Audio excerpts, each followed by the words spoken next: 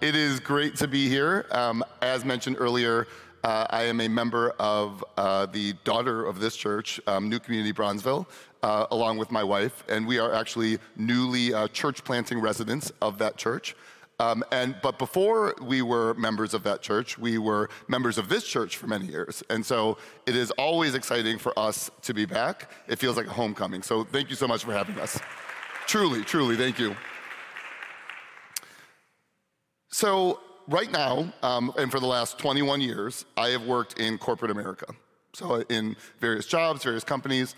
And there is this ritual that exists within corporate America that I've become quite accustomed to. Doesn't make it any less strange, but I've gotten used to it, and it's this thing that we do. And if you work in corporate America, this might sound familiar to you. Even if you don't, I'll try and describe it so we can all kind of track together. And the way this ritual works is somebody will approach you, and usually this person is maybe your direct boss or somebody with positional authority over you, and they will come to you and say, "Good news, I have an opportunity for you." Now, what follows those words is almost without exclusion not good news. What they are often coming to you with is, what if they were really being real, what they are meaning to tell you is, I literally can't find a single person to do this job or responsibility, so I'm bringing it to you.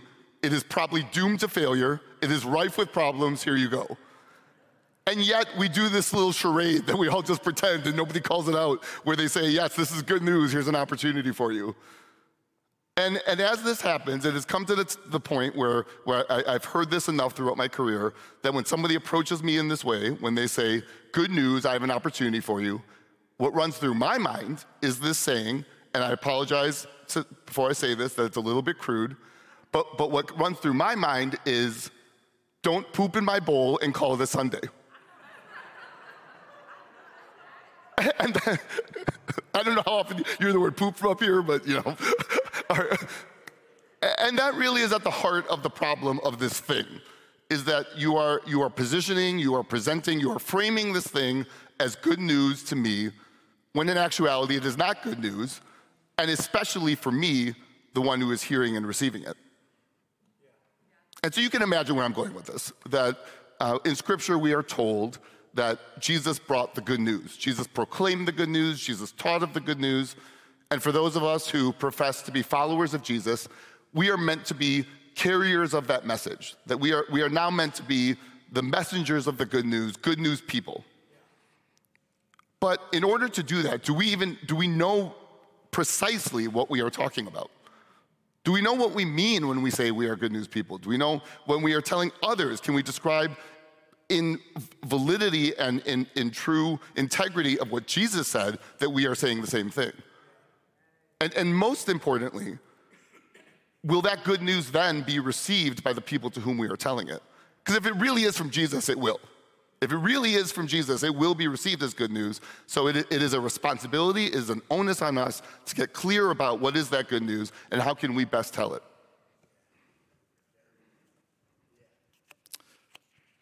So as we look to do that, we look to Scripture for answers. So in his gospel, Luke opens with notes of fulfillment and God's direction. And actually that's throughout the whole book. It is a theme that goes throughout Luke's gospel of the telling of Jesus' life, his death, and his resurrection. And so we see that sort of carried out, but in some very specific ways in the first few chapters. So in chapters 1 through 3, we see the birth of Jesus. We see Jesus' childhood and descriptions of that. We see the proclamation of John the Baptist about who Jesus is, Jesus' baptism, and then Jesus' temptation in the wilderness, all leading into the beginning of the work of the ministry of Jesus. And so Jesus begins his ministry in outside of Judea and does some stuff in Capernaum, begins his ministry there, performs some miracles. And then when we get to where we're going to read from today, in Luke chapter 4, Jesus has returned to Galilee. This is his boyhood home. So he has returned to continue the ministry that he has, but still in the early stages of having just started, and is now returning to Galilee to continue that ministry there. So in this passage of Luke chapter 4, we're going to be reading from verses 16 through 30. We see sort of what happens as Jesus returns to Nazareth. And what I want us to be mindful of as we read this is that in this story, Luke affirms that those who will receive the blessings of God are those who embrace Jesus and his ministry. So reading from Luke chapter 4, 16 through 30, it's kind of a long passage, but you'll see it up on the screen. This is from the New Living Translation version, but whatever version you might have. So I will begin reading. When he came to the village of Nazareth, his boyhood home, he went as usual to the synagogue on the Sabbath and stood up to read the scriptures. The scroll of Isaiah the prophet was handed to him. He unrolled the scroll and found the place where it was written, "The Spirit of the Lord is upon me, for he has anointed me to bring good news to the poor. He has sent me to proclaim that captives will be released, that the blind will see, that the oppressed will be set free, and that the time of the Lord's favor has come." He rolled up the scroll, handed it back to the attendant, and sat down. All eyes in the synagogue looked at him intently. Then he began to speak to them. "The scripture you've just heard has been fulfilled this very day." Everyone spoke well of him and was amazed by the gracious words that came from his lips. "How can this be?" they asked. "Isn't this Joseph's son?" Then he said, "You will undoubtedly quote me this proverb, 'Physician, heal yourself,' meaning do miracles here in your hometown like you did in Capernaum. But I tell you the truth, no prophet is accepted in his own hometown. Certainly there were many needy widows in Israel in Elijah's time, when the heavens were closed for 3.5 years and a severe famine devastated the land. Yet Elijah was not sent to any of them.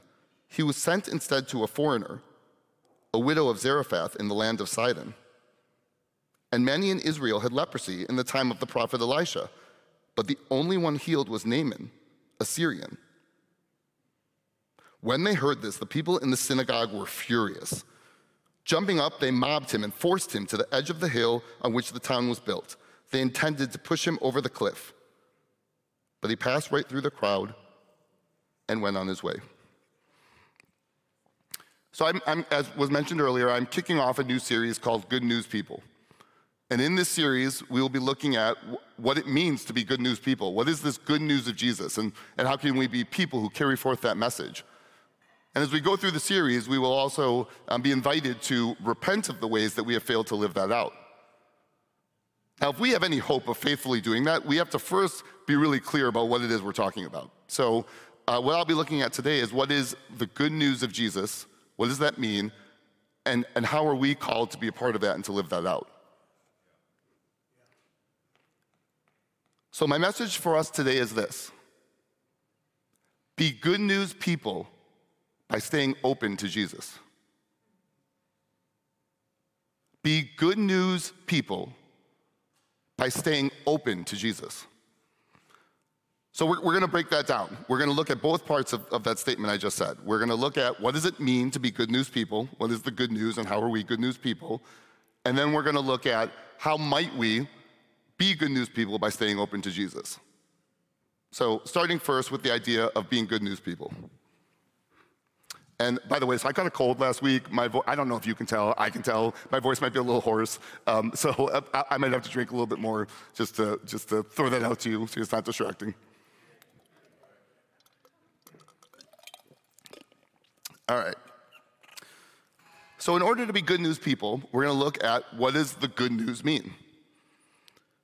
Well, the good news is that in Jesus is the total liberation of humankind.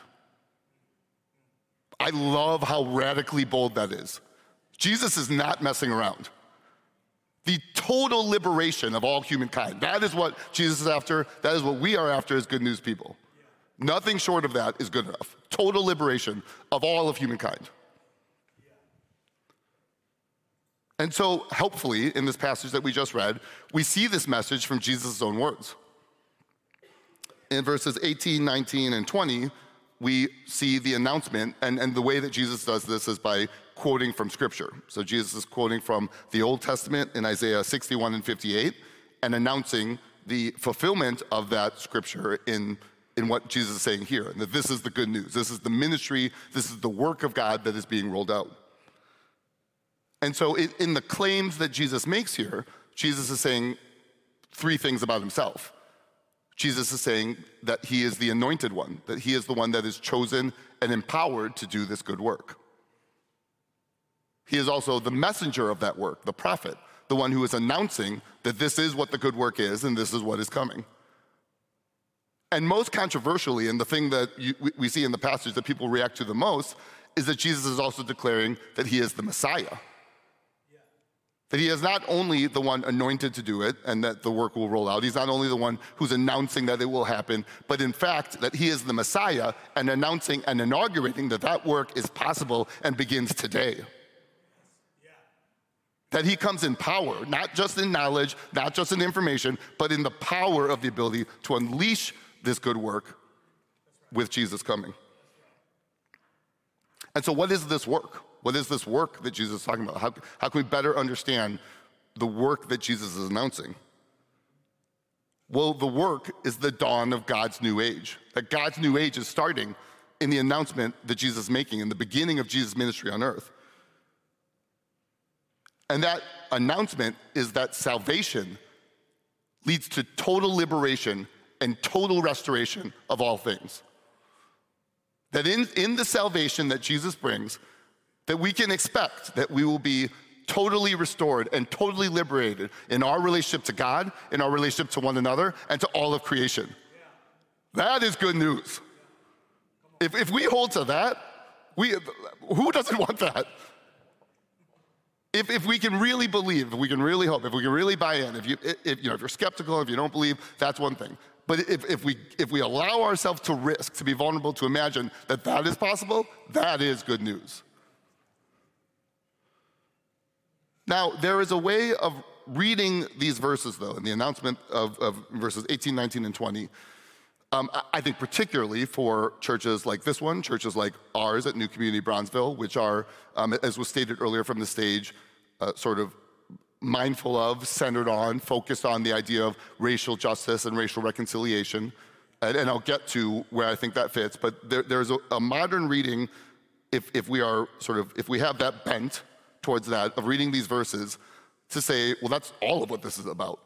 Like, you see all these words of captivity and liberation and the blind seeing and the oppressed. And so you could read this as, well, these are the words of revolution.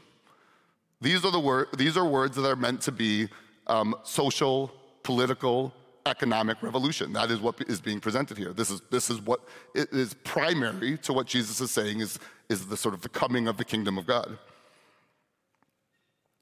However, I think we are doing ourselves a disservice if we read it only that way. We can't put that aside, which I'm going to get to, but it is not only that. Because in a sort of, if we look throughout the sort of whole lens of Scripture, if we look at things that Jesus says elsewhere in the Gospels, if we look at sort of in the context of Old Testament, New Testament, all of it, if we look at all of it, the language that Jesus is using here is through it's primarily, I would say, through a spiritual lens.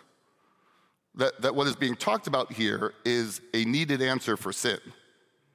And that is a critical component, the component that before anything else can happen, that we have to have an answer for sin. We have to have an answer for how can we be redeemed before God in our sin. And so when we talk about the release from captivity, this I think can primarily be understood as forgiveness. The captivity of our own sin, the way that we are imprisoned by our own choices, by our own sort of sinful nature within us, and the ways that we act out of that is in fact a prison. And that what Jesus came to bring is freedom from that captivity, in the way that can bring shame and self-doubt, distortion of who we are, distortion of other people, that we have to answer that first before we can get to anything else. And so, not to put too fine a point on it, but the other language of the poor, captives, blind, we see this throughout Scripture as being symbolic of metaphors that Jesus used and is used throughout Scripture to describe our spiritual state in sin. So we can't lose that, even the ways that I think for those of us who are passionate about, who are rooted in the idea of justice, and spoiler alert, that's not here, we're gonna get to that. but that we can't jump ahead to that. That we have to take it in the order that Jesus wanted to take it, which is to say that we need to have an answer for this first.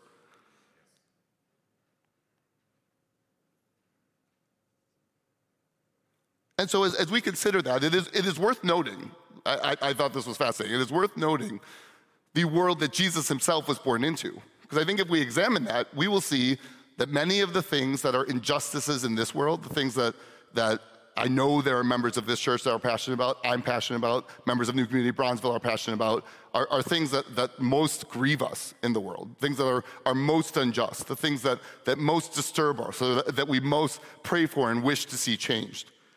So just to sort of frame us in the world that Jesus came into, the nation of Israel was a victim of imperialism and colonialism by the Roman Empire. Marginalized people were being exploited for the gain of the very few. Slavery was an institution that was protected by law. It was a way of life. It was a part of life, and it was protected to continue in that way. And there were corrupt political and religious leaders who were selfishly looking for their own gain at the cost of other people, so that they could be exploited for, again, the benefit of a very few. Now, all of those descriptions, I think we could say, are things that we see in the world today and that disturb us, that we want to see changed, that we pray to see changed, and that is good. But it is worth noting that even though Jesus came into a world that was very much mirroring some of those same things that we might see today, what we see here, Jesus' primary call here is not one of rebellion. Jesus is not calling for rebellion. He could, obviously. Jesus is the Son of God. Jesus is himself God. A way that we might imagine, this is all, we're going into hypothetical land, but a way that we can imagine is that Jesus comes to the world, he topples all the powers of injustice, he stops all the institutionalized and systematic ways that people are being exploited, he overturns every system of economic exploitation, of marginalization of people, of systematic hatred, of dehumanization. And we might imagine that would be a good thing, that is what we would imagine Jesus might do. And in fact, I think that is what the Israelite people were expecting. Like, if a Messiah is gonna come, he's gonna deal with all of this, all of the things that we see around us that are wrong, that are bad, that we wanna see change, that are costing us, that we feel the weight of in our life every day. That is what the Messiah is gonna come and do. And they weren't wrong about that, but it is not where Jesus starts. And in fact, what Jesus actually came to do, rather than dismantle those systems, dismantle those powers, instead what we see Jesus do here and in the rest of the gospel is he submits himself to those very powers. He allows those powers to smash him, to destroy him on the cross, that he dies. This is what he comes to do. And in so doing, what we see is that if he were to do the other thing, if he were to have come and to dismantle all the evil systems that were in place, and they are evil, if he were to come to topple all the powers and the systems and the legacy of marginalization and exploitation, what that would have been an act of is an act of judgment. God would have come in judgment. Those actions are acts of judgment. It is to say, I judge these things as wrong, and I am destroying them. But instead, what God did was an act of sacrifice. This is why we can say, Jesus came not to judge the world, but to love it. He came as a sacrifice for us, not in judgment. He would have been right to come in judgment. But instead, he came to the world to save it through self-sacrificial love. And that it is this way that he seeks to bring liberation. It is through paying the ransom. It is for answering the fundamental thing that is the thing that will stop the bridge to all of the things that we justly want to see. First, there needs to be an answer for sin. First, there needs to be a freedom from captivity of the state of sin we are in. And the only way that we can get there is through the self-sacrificial love of Jesus. This is the good news. That because if he had come to judge the world, then all of us would be fair to be judged as well. But it is not in judgment that he came. It is to save the world in love.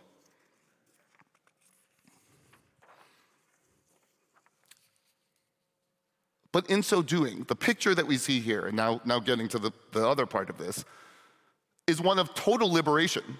The language here is kind of doing two things for us, and it is not, I don't think, by accident. Jesus chose these specific scriptures from the Old Testament to be what he would choose to say, what he is choosing to say, this is what the work of God is. And so in the ways that I think we can get caught up in imagining, okay, there is the work of God that's about the saving of souls and sort of our eternal ability to be with God in the future that's over here. And then there's this justice work and the stuff that we want to do sort of to see justice and to see reconciliation over here. That's not at all how Jesus talks about that. Any way that we do that is not what Jesus is doing. What we see here is that it's operating as one unit. We can't, nor should we, isolate or segment or silo these things. Rather, this is all part of the total work of Jesus. That the total work of Jesus is to bring about spiritual liberation through forgiveness of sin, and that a natural outpouring, a natural outcome of the people of God who have experienced that is to then be a part of justice and liberation coming into the world. And the way that that can happen, the way that we can imagine that, is that when we experience the forgiveness of sin in our own lives, when that has taken hold of us, and that allows the Holy Spirit to work in us, to change us from the inside out, what grows in us is compassion. What grows in us is understanding. What grows in us is a true understanding of truth. What grows in us is a desire to serve. What grows in us is a stopping of otherizing and instead seeing others as what they truly are, which is image bearers of our very God. And that kind of ability to do that, the place from which God seeks for us to go seek after justice and liberation, the kind of compassion that is required there, the kind of truth that is required, the kind of commitment to service even when it's hard, we have no chance if we're doing that on our own. We have to have Jesus who is changing us so that we might mirror Jesus. But in so doing, it's not like we're just passengers for the ride. We get to partner with Jesus in that, in the way that Jesus has changed our very hearts, our very minds, our very souls.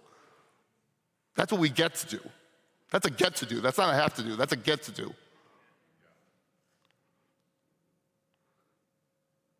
And so Jesus doesn't want just part of our liberation or the liberation of all people.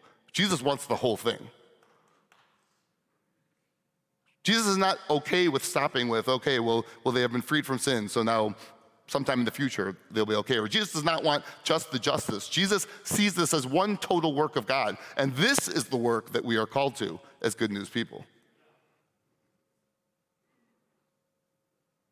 So as we think about this, and I know that this is a commitment that this church has, and in some ways I feel like I'm preaching to the choir, but I've heard someone say that sometimes you have to preach to the choir to get them to sing. That's what we're doing today, is reminding ourselves of the truth of what is here. And something that Pastor David Swanson, who I think you're going to hear from next week actually, who's the pastor of our church at New Community Bronzeville, something that he has brought up at our church that I've heard him talk about is there will be new people who come to our church, and they will be around for a couple months, and they'll and often in the example I'm giving, these are people who are maybe new to multi-ethnic, multicultural churches, often, but not always, but often coming from more white culture-centered churches, and they will come to our church, and they'll kind of take in what's happening and listen and see, and then at some point they want to have a conversation with Pastor David. And what they will say to him, and I say this earnestly, this is not in judgment, I want to be clear about that. They say this earnestly. They say, I think it's great that we are so passionate about the idea of racial justice and racial reconciliation. I think it's great that we have this shared passion in this church for that. But what about all the other things of God? Like what about all the other things that we could be doing within sort of the understanding of the work of God or God's ministry. And essentially they're asking is like, why are we only focused on this issue? When are we going to move on to some other issue? And again, earnestly, this is being asked. And I think from the scripture that we see here, the answer would be, when we will stop is when every heart has been changed. When we have rightly done the work of justice together to free us from the systematic sin that is a weight and encumbrance on us all. And that as we do that as we allow ourselves to seek after God and we earnestly ask God to change our own hearts, and that we begin to see our brothers and sisters truly as what they are, and rather than the ways that we have been systematically programmed from our world to see them. As we begin to put those things down and then raise up injustice together, shared for one another, so that one day we will, arm in arm, be able to sing in unity, hallelujah, hallelujah, hallelujah.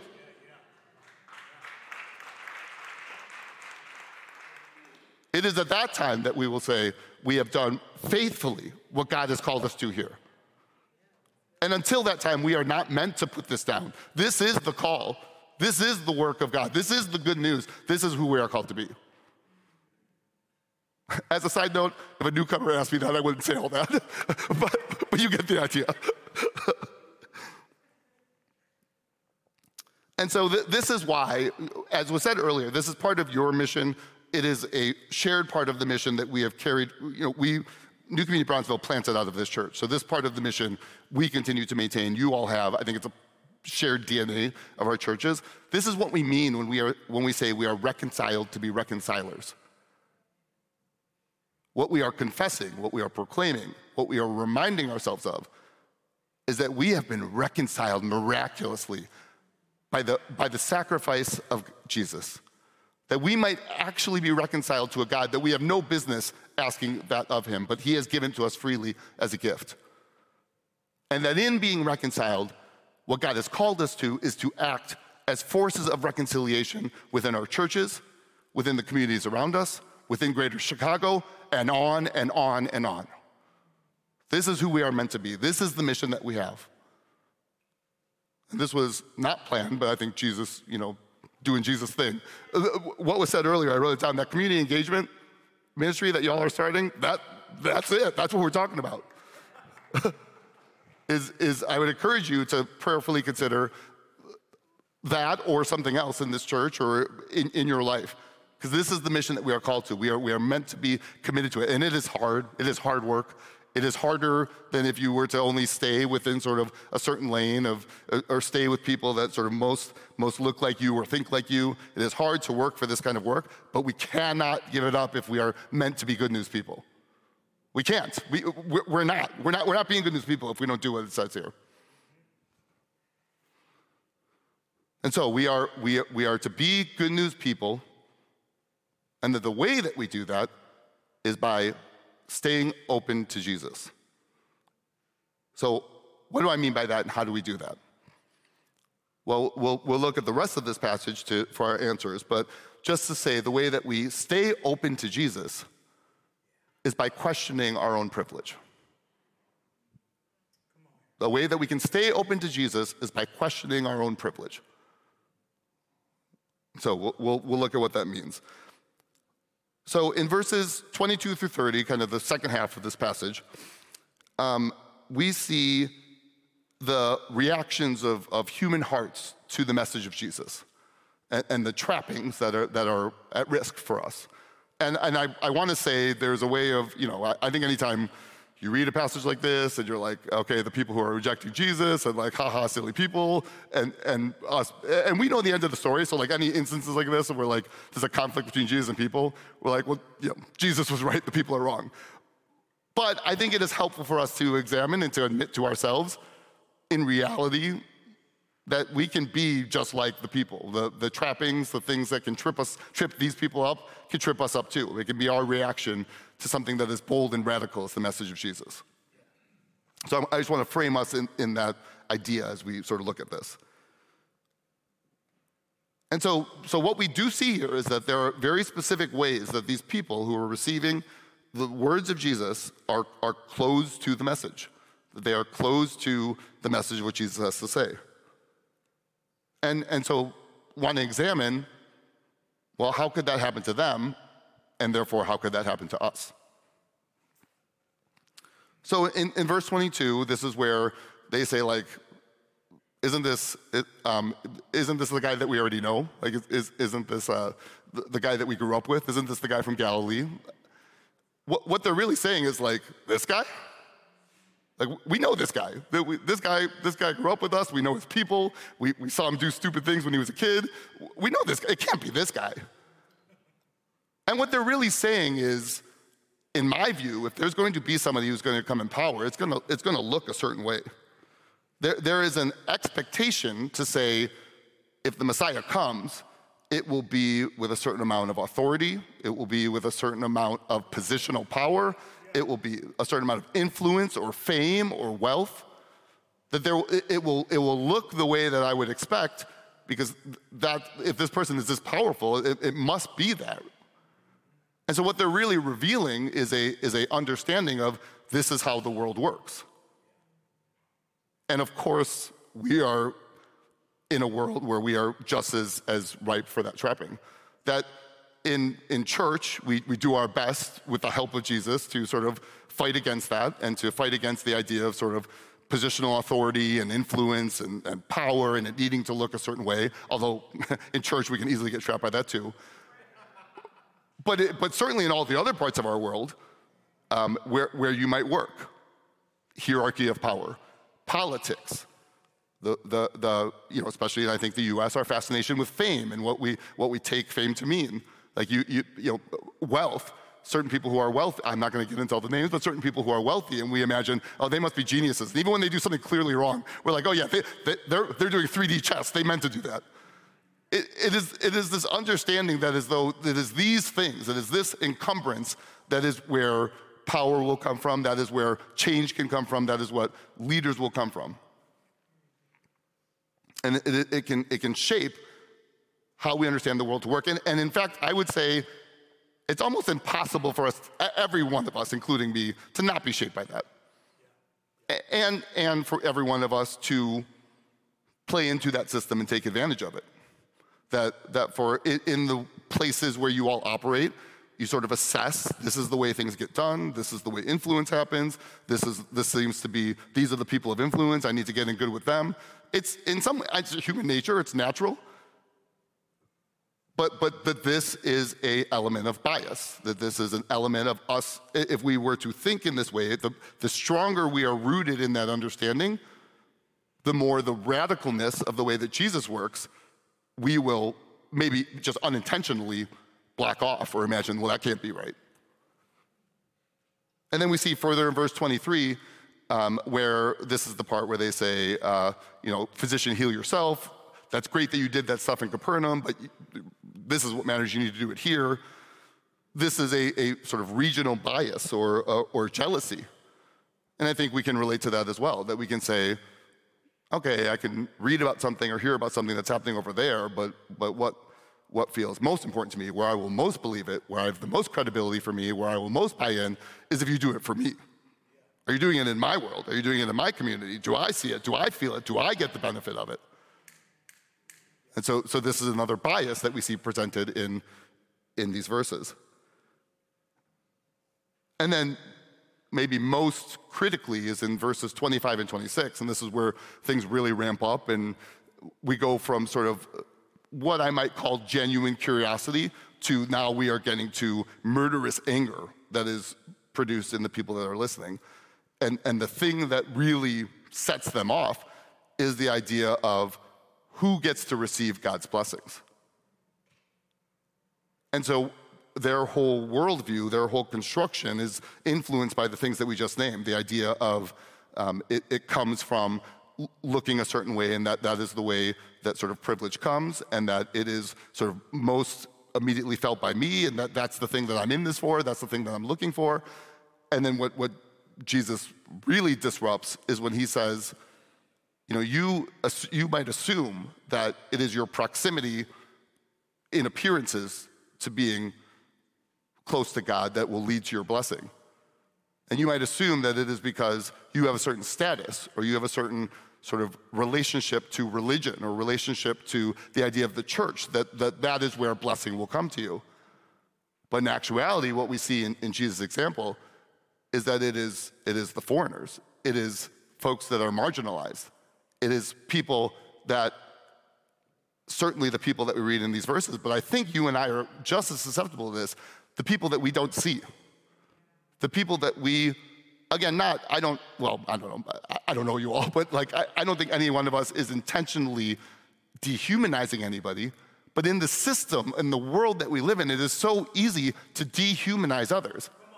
It is so easy to see somebody as different or to see their concern as their concern and not my concern because it's not affecting me.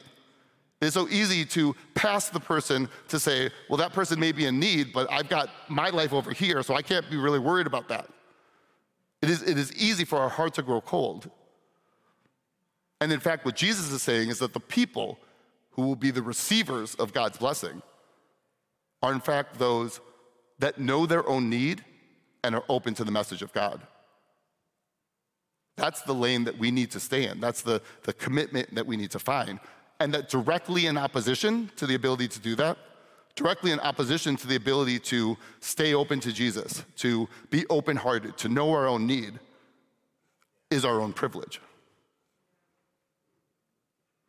And so this statement should be chilling, not in a be scared way, but in a sobering way for all of us. Unintentionally, I think in most cases, our privilege can cause us to reject Jesus. Our privilege can cause us to reject Jesus. The ways that we unknowingly, subconsciously buy into the way the world is ordered, the privileges of the world, the ways that we play into it, the way that we even enjoy the advantages of where you are in a privileged position, it is those very things that may blind you to what Jesus is calling us to. It is those very things that may blind you and keep you from the blessings of Jesus. And so we are to take this seriously. And so privilege, as I'm defining it here, is any advantage that is enjoyed by a certain group of people and not to others. And so because this is true, because this is so important for us, and not to be afraid of, but to be intentional about. I want to be clear. This is another place where we cannot do this by ourselves. We need Jesus' help. But it is right and good for us to be intentional about the ways that we enjoy privilege. Which, by the way, is everybody in here. And so there are many dimensions of privilege. Privilege might be race. Privilege might be gender. Privilege might be socioeconomic status, education level, the positions that you find yourself in occupationally, being able-bodied. All of these things are privileges that can blind you to what those who do not share that privilege don't experience. And so it is right and good for us to question that in our own lives and question, where do I enjoy privileges? Do I understand the privilege that I'm enjoying? Do I understand the ways that plays it out for me and plays out differently for those that don't have it? Are there ways that Jesus might be inviting me to use my privilege on behalf of those that don't have it? These are questions and things that we can ask Jesus and question for ourselves and start to invite. And I think it's a needed hygiene for us to be able to stay open to Jesus. And one suggestion I might make there is that for you to ask the people in your life who are different than you. Ask them about the ways that they experience something that would be different than yourself in whatever vector of privilege we're talking about. And when I say that, I mean actually go ask. Actually go have a conversation with them and say, hey, I'm wondering how you experience X, Y, Z. And it's important to do that from a relationship base and not, don't treat people like projects, but to form relationships. It is part of the benefit and the richness of being part of a multi-ethnic, multicultural church like this one. If we are only coming here to sort of sit in the pews next to one another, we are limiting what God has called us into. We are meant to press in. And one of those dimensions of pressing in is to examine our own privilege, which, by the way, we're all going to fail at if we just do self-diagnosis. Fail. Hard fail. You need the people sitting next to you. You need the brothers and sisters next to you. And what's rich from that is we get to experience increased intimacy, increased relationship, increased movement towards the unity of God in that. It changes us, but it allows us to be a changed people of God as well. And so I think that Jesus invites us all to do that. So as I go to close, we are called to be good news people. The good news that only Jesus can bring. That we are reconciled to God through the self-sacrificial love of Jesus, who saved us by paying the ransom for our sin. And that because that is done, that we can expect that the Holy Spirit will come into our hearts and change us. Change us and allow us to become people who grow in compassion, in service, in ability to care for others, and that through that will unleash liberation and restoration and reconciliation for the entire world. And when I think of this, I know that this can get overwhelming for me, that this can get hard to imagine. When we see all the things around us that are unjust, all the things that seem to not be changing or changing too slowly for our liking, it can feel like this is, I don't understand how this can work. I don't understand how this can be. What role am I supposed to play? And it is, I think, for that reason that it is so important for us to be anchored in what we see here. That this work comes first from Jesus. Jesus alone who can save. Jesus alone who can change hearts. And through the changing of hearts, Jesus alone who can topple the systems of exploitation and oppression and marginalization that we see so commonly around us. And so I want to close with a quote from the theologian, Dr. Emilio Antonio Nunez. And he says this: "The transformation of this world in a reign of justice and peace for all human beings will not be the work of man, but of God. The gospel is the message of hope, the hope in Christ, not in man. Let it be, let it be, let it be." Amen. Will you please join me in prayer as we close?